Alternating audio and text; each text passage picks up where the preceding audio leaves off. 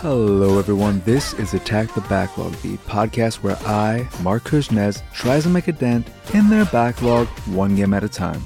This episode is all about River City Girls, a beat-em-up that's a spin-off of the Kunio-kun franchise, aka River City Ransom and the like, where you play as badass women instead of badass men, fighting your way through the streets of River City in search for your kidnapped boyfriends. River City Girls originally came out on September 5th, 2019 for PC, PS4, Switch, and Xbox One. Fun fact, my mother's birthday is September 5th, and she may not like me saying this, and it may come as a surprise, she came out of her mom's vagina quite a few years prior to 2019. Shocking, I know. So, River City Girls starts off incredibly well with a rocking song that transitions to rocking menu music, and it's hard not to get excited about what's in store for you. I was already excited to play River City Girls, but when I first booted the game up and heard that title song, lyrics included, I was like, hell yeah! I'm ready to kick some ass while delivering this task and rescuing my mans. Yeah! So it came as a surprise when I started playing and almost immediately wasn't feeling the combat. I had only started the game, of course, so it wouldn't be right to judge it so quickly, but there was just something off and I couldn't quite put my finger on what it was. And that continued through my first hour with the game. I just wasn't having any fun, and it was because the combat felt so shallow, and that's because it is at first, but it doesn't take too long for the combat to improve as you unlock new moves from the dojo using all the money you collect from beating down fellow students and thugs of all sorts. Once I did this, things started turning around. I was stringing together combos, throwing in special moves for extra damage, and having a not too bad time with the game. I wasn't in love with the game, but I thought I got over the hump and it would be nothing but green pastures until credits rolled. Then Hibari happened. It's rare for a single moment in a game to taint the whole experience, but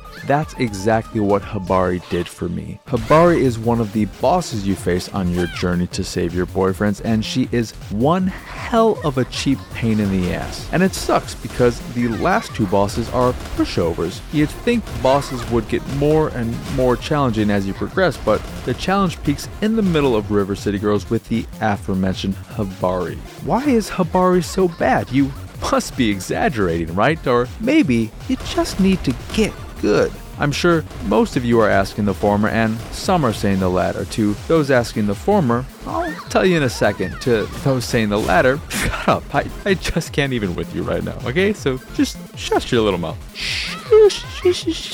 So, Hibari. Hibari is a fashion designer with the ability to fly, the ability to shoot out a few different projectiles, and the ability to summon female students and drones that explode when they get near. The students don't explode, just the drones. On paper, she doesn't seem horrible, and if one thing was changed, she wouldn't be horrible, but what ruins her and turns her into a cheap, bullshitty boss is the fact that her bullet hell-like projectiles chain together when they hit you. You don't get hit by one, fall to the ground, and get a second of iframes to recover. Instead, if you get hit by a train of bullets, the first one hits you, then the second, then the third, and so on, lifting you higher and higher into the air while doing more and more damage as it happens. On top of that, Hibari sometimes shoots out her exceptionally large sewing needle at you, and if you get hit by her bullets while this happens, there's a good chance they can propel you into the path of her needle, and if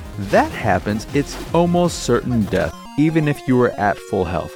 That is bullshit. The fact that her bullets can create this chain effect with no way of recovery, potentially leading to instant death from full health, is bad design. And the thing is, every other boss is pretty manageable. A Bobo can be a bit of a pain, but he just takes patience, and the final boss, Sabuko, is incredibly easy and anticlimactic, and Noise, the boss just prior to the final boss, is probably the easiest boss in the game, so it's weird to not only have this shitty boss in the game when every other boss is fine, but to have her smack dab in the middle of it just seems so out of place. If she was the final boss, maybe I wouldn't have gotten so annoyed by her, but she isn't, so annoyed I was and still am just thinking about her. And I know I shouldn't let one bad boss ruin the experience for me, but some things can't be helped, and it wasn't like I was having an amazing time and then started hating the game. I was having a fine time with the game once the combat opened up, but after dealing with Hibari, the rest of my playthrough was soured. I